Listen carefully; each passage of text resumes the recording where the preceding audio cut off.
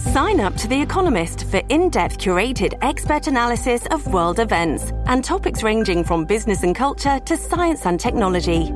You'll get the weekly digital edition, online-only articles, curated newsletters on politics, the markets, science, culture and China, and full access to The Economist Podcast Plus. The Economist is independent journalism for independent thinking. Go to economist.com and get your first month free. This episode is brought to you by Shopify. Whether you're selling a little or a lot, Shopify helps you do your thing, however you cha-ching. From the launch your online shop stage, all the way to the we just hit 1 million orders stage. No matter what stage you're in, Shopify's there to help you grow. Sign up for a $1 per month trial period at shopify.com/special offer, all lowercase. That's shopify.com/special offer.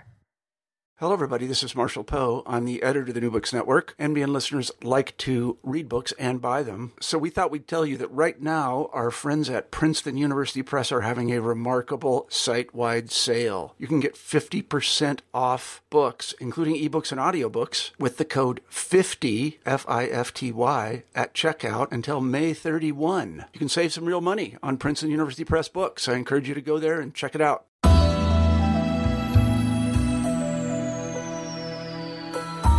Hello, and welcome to New Books in Public Policy.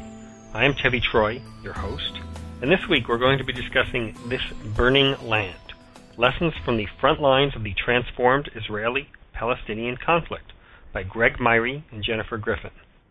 The word transformed in the subtitle is extremely important, as Myre and Griffin talk about how they went to be posted in Israel during what was a relatively calm and placid time in the conflict, and they thought it would be a good place to raise a family. What they found, as the Intifada began in 2000, was that it was not only not a calm place, but it was a place of many tragedies, large and small. And it is these tragedies they talk about in their very interesting book. So I will get them on the line, and they will join us for the podcast. Hello, we have Greg Myre and Jennifer Griffin on the line. They are the authors of This Burning Land, and a book about their experiences in Israel and the Palestinian territories, is covering it for Fox News and for the New York Times. Greg and Jennifer, hello. Hi, Tevi. Hi, good morning, Tevi. This is the first time on New Books in Public Policy that we have done an interview with two authors. We've done a joint authorship before, but we only interviewed one of the authors. So given that you guys are married, I guess it was convenient to work on the schedule. But why don't we start off, and I'll let you guys answer in the order you think is appropriate. But why don't you each tell us a little bit about yourselves and who you are and how you got to be in the place where you were when you started writing the book. As you mentioned, my name is Greg Myre, and I was a foreign correspondent for 20 years with the Associated Press and the New York Times. And I met Jennifer on my first overseas posting in South Africa. We saw the final years of apartheid there. From there, we went on to Pakistan and covered both the what was a lot of the events that we see unfolding today were happening. The beginnings of it were happening in the time we were there. We spent a lot of time in Afghanistan, saw the rise of the Taliban. After our assignment in Pakistan, we moved to Nicosia, Cyprus. Worked all around the region, particularly in the Arab countries in the region. We spent 3 years in Moscow in the late 90s at the end of the Yeltsin era and the beginning of the Putin era. And then we moved to Jerusalem in 1999. And it was pretty quiet when we got there. And we thought, well, we've been in all these war zones and all these places filled with conflict. Here we're going to see something dramatic, the end of this monumental conflict. And this would be a nice time to start a family, and within a year things blew up, and we found ourselves in a very different situation than we had anticipated. In fact, we met in Soweto at the end of apartheid. I was a student. I'd gone down, and Greg was working for the AP, and it was the first legal ANC rally before Nelson Mandela was released from prison. We met there, started covering really through no intention. We started covering wars across Africa, and then we moved to Pakistan. We spent our honeymoon in Kabul. The Mujahideen were still fighting each other. It was a civil war. Al-Qaeda was just sort of showing up on the scene. Taliban was being formed, as Greg mentioned. And then Greg was the AP News editor in the Middle East, based in Cyprus, and we traveled to every place except Israel, so Iran, Iraq, Syria, Lebanon, and we spent 3 years in Russia and then made our way to Jerusalem. And as he mentioned, when we first got there, it looked very like it was going to be peaceful. And Greg writes about in the book one of the first days that he arrived, he went up to the Al-Aqsa Mosque in the Temple Mount area of the Dome of the Rock. And one of the striking, I'll let you tell it, but one of the things that struck him was how it seemed like peace was around the corner. Well, it was just I walked into the Dome of the Rock, and there were Palestinian Muslims reading from the Quran, and as I looked around the room, the thing that struck me was there were 20 or so Israeli soldiers padding around in their socks. Inside the mosque. Inside the Dome of the Rock. And they had come in uniform, but left their boots and their weapons outside, and they were getting a tour as part of the cultural sensitivity training that was going on at the time. And it really seemed to capture the mood of that moment. They were being completely ignored because it was such a routine thing.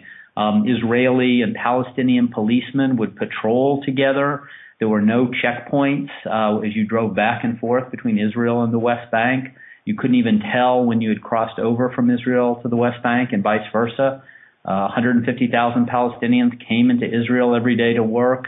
Israelis would go to the West Bank on weekends to do some shopping.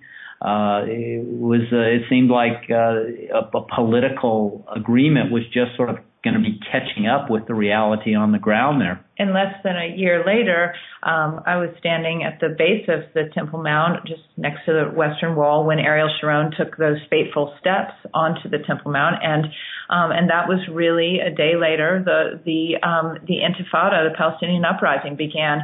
I was pregnant with our first child at the time, and through the Intifada, we ended up having 2 children born in Jerusalem. We would cover suicide bombings. There were some days where I went to work, we say this in the book, literally with a flak jacket and a breast pump. And the girls were born in Hadassah Mount Scopus, the hospital overlooking the old city of Jerusalem.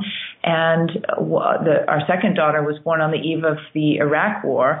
And one thing that struck me when we were checking out, we were not given free Pampers as we left the hospital. We were given a certificate for a gas mask tent for the crib because there was such concern that a chemical weapons attack could occur once the Iraq War began. And we write in the book about how it is literally no exaggeration to say that on the day they are born, Israelis begin preparing for war. Wow, it sounds like it was a real adjustment for you guys, especially given that you'd been in all these hot spots and you thought you were going to have, I don't want to say a vacation, but sort of a more placid time. What happened? I mean, you say it was so peaceful, and people kind of forget how well things were going. And I guess that there was a spate of bus bombings right before Netanyahu became prime minister the first time. But then there was that period of calm in 1999 and 2000.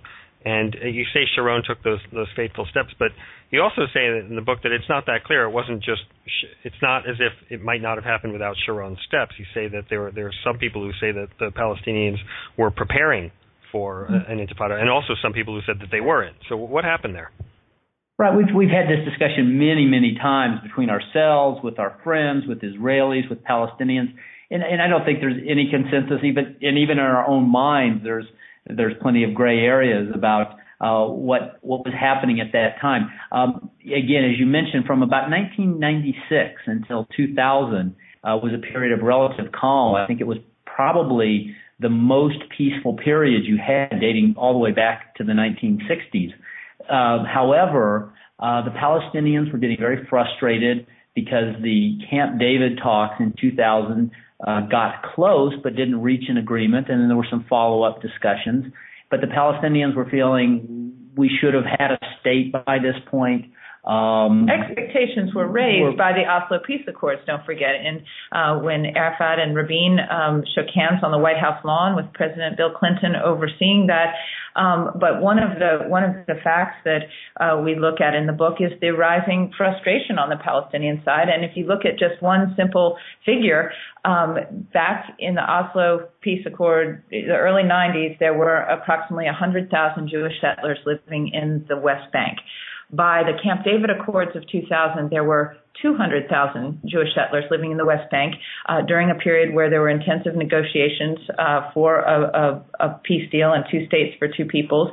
And by eventually there were, but if you look now, there are approximately 300,000 Jewish settlers in the West Bank. That's been a source of extreme frustration and anger for the Palestinians on the one side.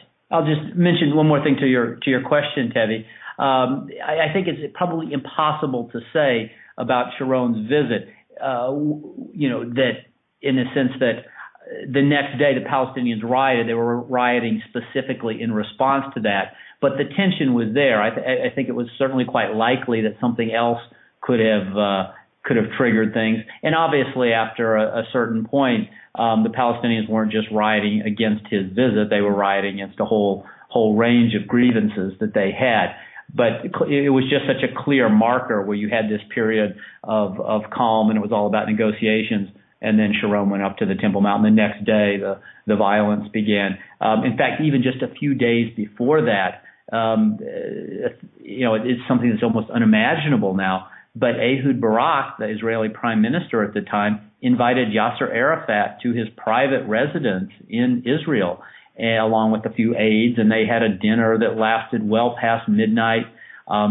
Barak and Arafat never had a close or warm relationship, but everybody said that conversation that evening was the most open and frank and positive interaction they had, and they called Bill Clinton and said things were going well. A Palestinian, I think actually delegations from both sides were planning to go to the U.S. To continue the talks. And then just a few days later, things blew up. But what people weren't paying attention to then, and which I think is very relevant to the Arab Spring that we're witnessing right now across the Middle East and the unsettling times that we're seeing in various Arab capitals, what they weren't paying attention to then is that while negotiations were taking place during that period, there was also an organization and a rise of groups like Hamas that were basing their ideology on radical Islam, that were becoming proxy organizations for Iran. Frankly, there's a chapter in the book where we interviewed the captain of a weapons ship that was a turning point in the conflict, because this captain was a Palestinian captain sent by Yasser Arafat to get weapons from Iran, and this was at a time when they had rolled out the roadmap to peace, and that was supposed to be President Bush's attempt to bring peace between both sides, and again, two states for two people. And Arafat was negotiating on the one hand, and the Israelis intercepted this ship. It was called the Karine A, and I had access to the captain, the Palestinian captain, once he was captured, and was able to ask him all sorts of questions about why he had gone to get these weapons to bring them to the Gaza Strip from Iran. And what became very clear at that moment is that even as people were talking about peace, groups were emerging that were preparing for war. And the rise of Hamas is something we document in the book that is something that must be understood if you're going to understand what's currently happening in the Middle East.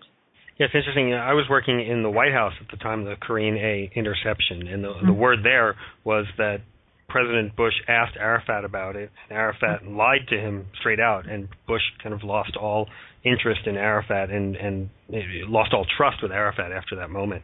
That was the turning point, and in fact, if I do say so, the interview that I did with the ship captain showed Arafat to be lying, because the captain admitted that Arafat had sent him, and that was an exclusive interview that was somewhat explosive at the time.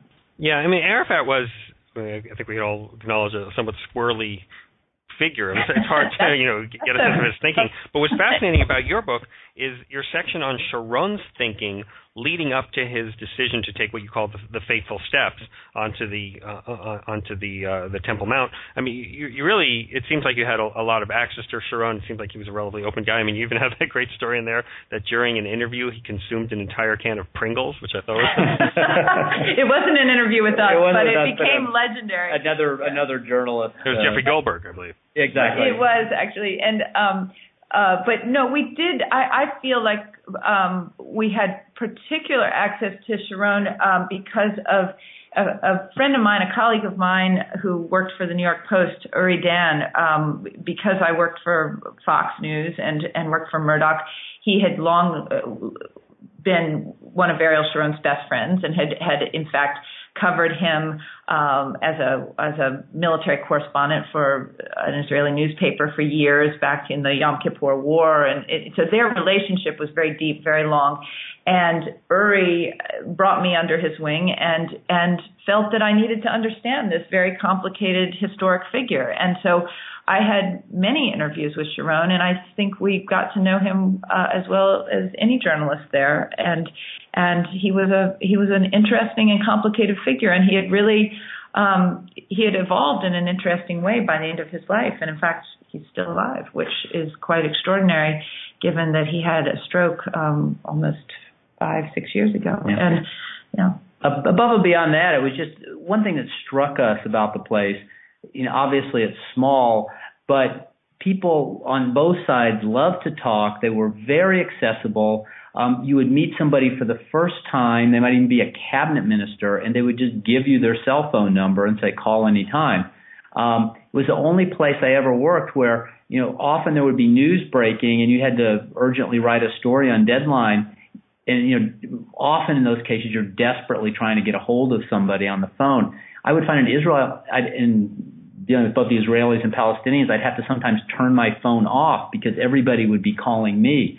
The prime minister's office, the military, the foreign ministry on the Israeli side, and several Palestinian officials might be calling as well. I mean, it was almost comical. You had this embarrassment of riches in terms of being a journalist because you had such great access.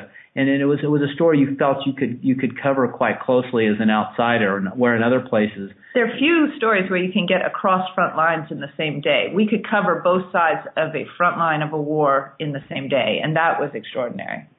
Yeah, it's interesting. I don't think it would surprise people to know that Israeli officials are fairly garrulous and happy to talk to the media.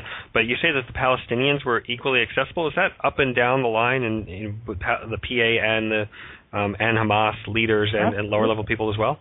Yeah. The Palestinians were much less organized, so it was always a bit of a scramble. You know, for example, if there was some clash and there was some fighting in a very organized way, the Israeli military would call you and say, would you like to talk to the colonel who was in charge of the operation?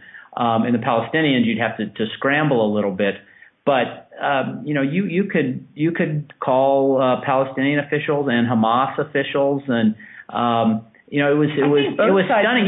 Even with the Hamas officials, for example, it was very easy to get a hold of them. I mentioned this in the book. You know, it was easier to get a high-ranking Hamas official than it was my dentist. A dentist lived like one floor below us in our apartment, and he always seemed to be booked like weeks in advance. And I could, you know, pick up the phone the same morning and say, I need to make a dental appointment. I need to contact somebody from Hamas. And, you know, so the Hamas official would answer his phone on the first ring. Even at times when the Israelis were tracking and killing them, you could still get a hold of these guys. One of the Hamas leaders is Ismail Abu Shanab. You know, at a time when we knew the Israelis were going after the Hamas leader back in 2003, we went to his house in Gaza City. I thought, you know, there's going to be a lot of security there. I knock on the door. His 10-year-old son opens up, brings us into the living room. He comes down. We chat. You know, a couple weeks later, the Israelis fired a missile and killed him right there. So, you know, there was just this extraordinary level of access. Maybe they used their cell phones too much. Yeah, exactly. I mean, a lot of the, I think what was extraordinary was the access we had. I mean, one of the things I think we documented very well was the rise of what was known as the Al-Aqsa Martyrs Brigades, which were really Arafat's answer to Hamas. It was an arming of the secular Fatah members in the West Bank as a way to compete for the hearts and minds of Palestinians as they fought against Israelis, and they began carrying out suicide bombings to compete with Hamas, but we really were able to get into the psychology of these groups, and one interesting turning point was when one of the leaders of the Al-Aqsa Brigades, a guy by the name of Zakaria Zubeidi, who was from Jenin and who we had interviewed periodically throughout the Intifada. There was a turning point at the end where he pronounced that the Intifada had failed, and there was a realization that the Palestinians had created quite a mess for themselves by launching this Intifada against the Israelis. And there was a disappointment and a profound anger at Arafat and his cronies and the corrupt Fatah infrastructure that if we had paid closer attention, we would have probably realized that Hamas was going to win the first elections that they held, because if Zakaria Zubeidi, who had long been loyal to Arafat and been head of the Al-Aqsa Martyrs Brigades, if he had turned on Fatah, there was great disenchantment and anger with Arafat's leadership and the rest of Fatah. You make it sound, and correctly, that the Intifada was a real tragedy from a macro sense in terms of opportunities lost and how it really gained very little for the Palestinians. But in a micro sense, it was a terrible tragedy as well. I mean, you tell two horrible stories back to back, one about the Palestinian principal, George Saadeh, who was committed to try and develop peace, and he was killed. And then you also tell the story of David Applebaum, who was a doctor who knew how to heal people from traumatic injuries, and he was also killed. Can you talk a little bit about those two stories and what what lessons we can learn from them? Sure. I mean, one of the just recurring themes there was the way that ordinary people got drawn into the conflict. You know, if you wanted to avoid the conflict, you would still get drawn into it. Sometimes you wanted to make peace and bridge the divide, and you would get drawn into it. Two of the best examples were the two people you mentioned. George Saadeh was a principal in Bethlehem, Palestinian. He had been educated at the University of Southern California. He went back and rose through the ranks to become the principal of this very well-regarded school in Bethlehem. And one rainy night in March of 2003, he was just taking his family out, his wife and their kids, to go to the store. And this war is fought in such a small theater, on such a small stage. There was Israeli troops in Bethlehem at the time, and what he had no way of knowing was that a Peugeot car identical to his had just been involved in a shootout with Israeli troops. So he's driving down the street near his home on this sort of cold, blustery, rainy night. He sees Israeli army jeeps, which he thinks nothing of because they were all around Bethlehem at that time. And as his car approaches, the Israeli troops opened fire and killed his daughter, shot him, shot his wife, killed his daughter. His car sort of went around the corner and came to a halt. The troops came up, guns pointed, and to see what they had done. And then there was sort of shock and horror on the face of the Israeli troops when they realized they had shot this innocent family. And unbelievably, as if it were a scene in the movie, the car they were actually looking for was the other Peugeot, was parked just ahead of them, where a couple of the gunmen had got out and fled. And just this horrible tragedies that you would encounter again and again. The other story you mentioned, equally tragic. Dr. David Applebaum was an American from Ohio who had gone to Israel, really made a name for himself in terms of establishing and building trauma centers there, and sort of writing the book, as it were, for how to deal with these traumatic incidents. And he was at Shaare Zedek Hospital in Jerusalem and ran the emergency unit there. And often that's where victims of suicide bombings and other attacks were taken. In September of 2003, he was in Manhattan at a conference on the second anniversary of 9/11 to to explain how Israel dealt with these traumatic situations. He had flew back to Israel to attend the wedding of his 20-year-old daughter, Nava, and he got back, and they had 6 kids, big family. They always ate around the dinner table. They didn't really go out to cafes, but it was the night before Nava's wedding, so Dr. Applebaum took his daughter to a cafe, happened to be in a neighborhood where we lived in Jerusalem. They went to Cafe Hillel, and as they were walking in the door, or had just walked in the door, a suicide bomber struck there, killing both Dr. Applebaum and his daughter. And so the next day, instead of the wedding ceremony, they were buried with thousands of mourners present. One of the most tragic stories we ever encountered there. And that's what we try to do in the book, Tevi, is to really paint the conflict through the eyes of these characters that we met along the way, and to tell the story through their eyes. And one of the conclusions we come to is that you really, in order to understand the Israeli-Palestinian conflict, and every president comes to town and tries to roll out a new peace plan for how to get 2 states for Israelis and Palestinians. And if you don't understand the last decade and how the conflict really changed the landscape both psychologically and physically, you can't just dust off these old peace plans, these roadmaps and things that sit and get dusted off every so often. It's really important to understand why there's so much distrust on each side and why people feel really scarred by the last 10 years. Yeah, you do that, and I think you do it very well. But one other thing in your book that is different from other books about the region is your descriptions of your day-to-day life as a married couple with a child and having another child. And I thought your discussion on deciding whether to go to the market on days when there was a lot of suicide bombing was really touching and quite moving. I mean, here you've got this young family. I mean, you guys are both clearly from the States, where you don't really think about it. If you go to Safeway, you just go. You don't think, well, is today a suicide bombing day? I mean, how did you deal with that? When the kids first moved back to the States, they were very excited going to grocery stores because there were certain arbitrary lines that you would draw in your mind during those particular days of heavy suicide bombings, and the kids were young enough that we could keep them somewhat contained, and they were pretty oblivious to what was going on, even though on one occasion, and we write about it in one chapter, the windows of our apartment literally shook because a bomb went off in the Moment Cafe, which was just down the street from our house. And Annalise was probably, our older daughter was about 6 months old, and we were passing her back and forth. Greg was getting calls from his editors. I was already called from the Fox News team that was on the scene saying, and I was running out the door. And we lived in the midst of, again, it's such a small place.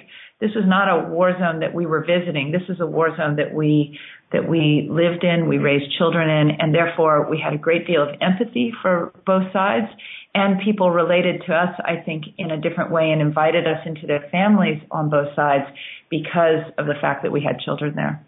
Also, we had these daily discussions. Everybody at that time had these daily discussions that seemed absolutely absurd and surreal in retrospect. Do you go to a restaurant? If you go to a restaurant, do you only go to one that have security guards at the door? Do you go to restaurants that are on main streets or on back streets?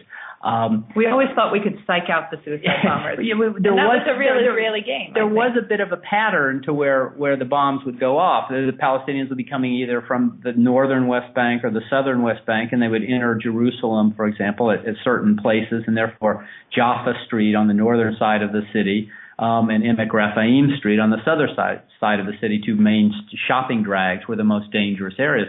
The one Emek Raphaim, the street was very near our home and would have been the most obvious and convenient place for us to shop. But we wouldn't really shop or go to restaurants there because we knew it was so dangerous. It was a corridor in from Bethlehem. You knew there were certain corridors where the bombers would get off a bus or get onto a bus line, and it was you tried to psych it out like you were even when if we decided to go to a restaurant in a different, safer area, there was the argument of, Well, do you sit outside because the bombs are more deadly in a confined space, like a bombing inside a bus or inside a restaurant is more deadly?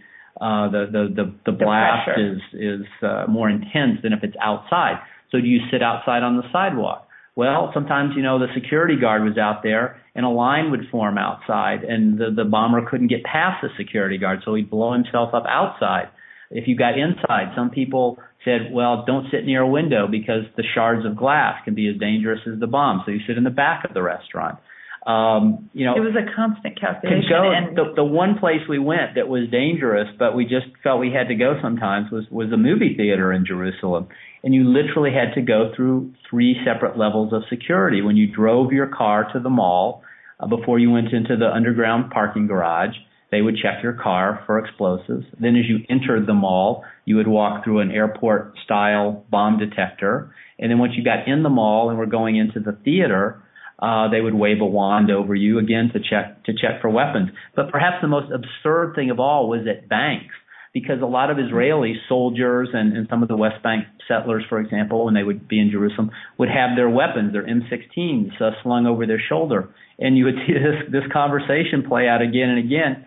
A soldier or an Israeli civilian with the M16 would go to enter a bank, and a security guard would say, do you have any weapons? And the Israeli would say, no, both of them saying this with a straight face, because the guard was not concerned about the gun. He was interested in a bomb, and then he would wave his wand over the person to prove to himself there were no bombs. And then he would direct this gun-toting Israeli into the bank and to the nearest teller. A bank heist was the least of this guy's concerns. So you'd watch, where else in the world is somebody with an automatic rifle directed into a bank and to the teller? But our children actually gave us some of our biggest scoops. When after Sharon had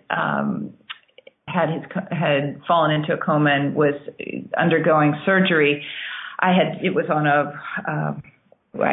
get a babysitter. I think it was on a weekend or something, and the babysitter who came to our house was a longtime babysitter, Maya Rifkind, and her father was a well-known surgeon in Israel, and he was, little did I know, he was conducting the surgery on Sharon that day, and Maya was looking after our 2 young daughters, and we were all waiting with bated breath to see if Sharon was going to survive this very risky surgery. And I called Maya. I said, Maya, what's your dad's cell phone? And I called his cell phone, and he answered on the first ring as he walked out of the surgery, and he said, nope, he's going to be fine. He's survived. And so we beat that day, Fox News beat the Israeli channels in reporting on Sharon's condition. And it was just the kind of place where you could get to, it was, as Uri Dan used to like to say, it's a small kibbutz. It's small enough that you really felt that you got to know so many people on both sides of the conflict, and that's what gave us these unbelievable stories. It's a little surprising that he said he's going to be fine, given that he's been in a coma for all this. Well, fine in the sense of he didn't die. but yes, you can argue that what is fine in the medical world. There's also some farcical stuff you talk about in the book. That story of the journalist who was kidnapped by Palestinian kidnappers, and they are going over a fence, and there are 3 kidnappers, each with a weapon, and they each go over the fence and hand the weapon to the person behind them, and at the end of or in the middle, I guess, of the experience, the 3 Palestinians are over the fence, and they've handed all 3 weapons to the Western journalist. That's when kidnappings were still funny. Yeah, there was a period for several years, actually, where journalists and aid workers in Gaza were getting kidnapped with some regularity. But as you say, there was this farcical aspect to it. And the incident you might mention involved Lorenzo Criminosi, who was an Italian journalist who'd been working there for years and years and had great contacts. And the Palestinians decided to kidnap him and, told him this was all going to be friendly. And in fact, even before they released him, they allowed him to take notes. They allowed him to call his office in Italy on his cell phone. So and within minutes of that, the story was all over the website, and Arab satellite channels had picked it up. And so this sort of made the episode move very quickly. Negotiations ensued. And the kidnappers, who were had no interest in harming the victim in these cases, wanted one of two things. They either wanted one of their relatives released, or friends or relatives released from a Palestinian prison, or they wanted a job in the Palestinian security forces. And this was the quickest way to secure one, was to kidnap a Westerner. The Palestinian Authority found this very embarrassing and wanted to resolve it as quickly as possible. So they said, okay, just release the guy, we'll give you a job. And this is what happened. And again and again. Now, it got more serious, and after about 4 or 5 years and 20 or 30 of these kidnappings, and Jennifer was directly involved, actually, when it did become more serious, and 2 of her Fox colleagues were kidnapped. It was actually at the end of the Lebanon war in summer of 2006, and we had just heard, after 34 days of being up on the border and Katyusha rockets landing on the Israeli side, and this incredible conflagration that tends to happen every so often in that region. We get the call that the ceasefire is on, and then we get another call from Gaza that my colleagues Steve Centani and Olaf Wig, both working for Fox News at the time, had been kidnapped. And we drove directly down to Gaza, myself and the bureau chief, and we immediately hit the ground with our local contacts and started meeting, around the clock, including at some very late midnight meetings with very wanted members of Hamas and other militant groups to try and figure out, and we figured out relatively quickly who was holding our colleagues. And it was a very intense period because it was a real turning point in the Gaza Strip where it was really becoming dicey to be there as a journalist. And what was so surprising to all of us who had covered the place for so long, and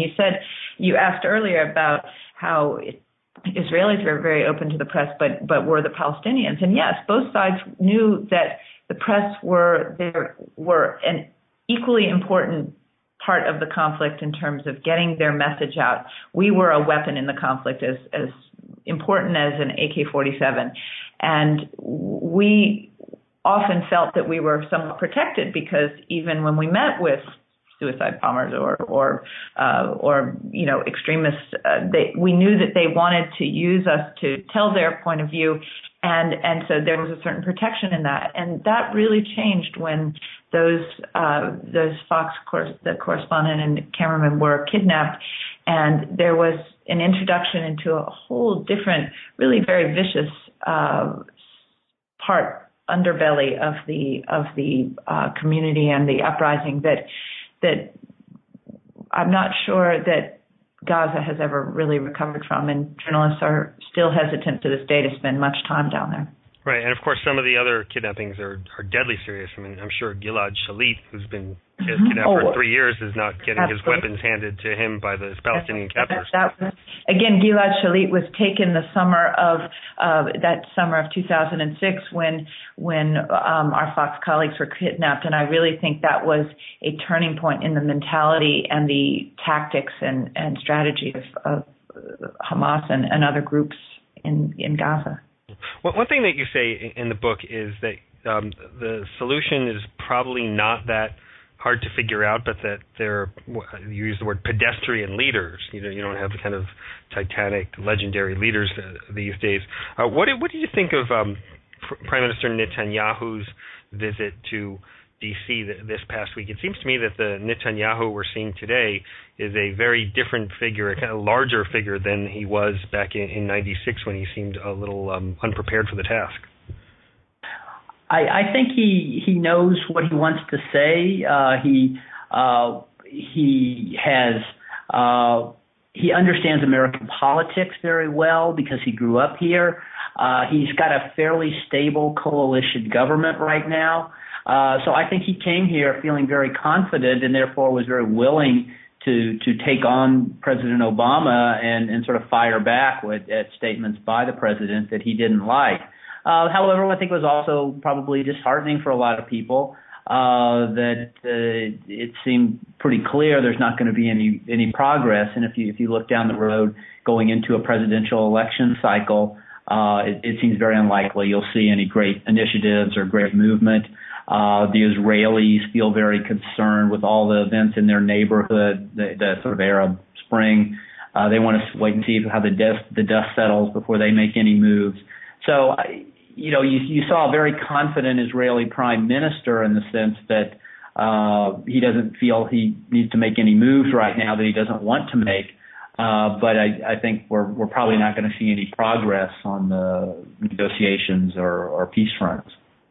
Yeah, I think that's a good lead-in to what is our signature question here on New Books in Public Policy, and I want to thank both of you. You've been very generous with your time. Our final question is always, if you were czar for a day, what would you do based on what you've learned from the book to solve the problems that we're facing here? I know you're journalists, and there's a little difficulty in responding to the question, but there's got to be some things that you've learned that you could recommend. Sure. I think the main point that we drew from our time there, and we'd like to make in the book, is that things have changed dramatically over the past decade, and I think therefore you need to act as hard as it is going to be to solve this problem, and it's harder today than it was 10 years ago. Every day that passes, it's going to get harder still. So I think the United States and the international community being engaged is critical, and being engaged, I think, with all the players and at some level. Everybody has a role to play there, and if you don't address those concerns, we've seen various groups can upset the process if they're not included, or they don't feel a part of it, or if they don't give their blessing to it. So I think this issue, every American president since Harry Truman has either voluntarily or involuntarily been dragged into the Israeli-Palestinian conflict in a major way. And so there's no escaping it, and therefore I think it's important for the U.S. policymakers to engage and stay engaged, because the issue keeps coming up again and again, and it gets tougher to solve every go-round. Well, and I think I would take a slightly different lesson from what I learned there. I think if I were a leader in charge of dealing with the conflict, the thing I learned was that you don't raise expectations. You don't raise expectations and then not follow through. And what I've seen in successive administrations is the last decade, is sometimes there's a tiptoeing into the conflict and then a retreat. And if you raise expectations and you lay down words, you really have to act. And if you're not prepared to act, you really shouldn't say those words, because usually when expectations are raised and there's no follow-through, as we've seen on numerous occasions from Western leaders, that violence is the outcome, and the people who pay the price are those living in the region. And so I was very concerned to hear certain words stated in President Obama's speech about 67 borders and with some land swaps, with no clear mechanism or intention, it appeared, to follow through. And so I felt that was unnecessarily stirring the pot and raising expectations, but also unrealistic at this moment in time. I thought it was a strange timing to bring it up at this moment when there's so much unknown about what the Arab Spring will bring. And so words matter. And what I would say is that I've learned that you don't raise expectations by saying words that you don't have a very serious follow-through and mechanism to implement. Words matter, an important lesson about a troubled region. The authors are Greg Myre and Jennifer Griffin. The book, This Burning Land, Lessons from the Front Lines of the Transformed Israeli-Palestinian Conflict. Thank you very much to both of you for joining us this morning. Thank you, Teddy. Thank you. You've been listening to an interview with Greg Myre and Jennifer Griffin, the co-authors of This Burning Land, Lessons from the Front Lines of the Transformed Israeli-Palestinian Conflict. In the book and in the interview, Myre and Griffin talk about what it's like to raise a family in a land filled with conflict, and what it was like as journalists to talk to some very vibrant, active, loquacious, but also ultimately competing people, and what they found in their time posted in Israel. I hope you enjoyed the interview, and until next week, this is Tevi Troy saying, keep reading.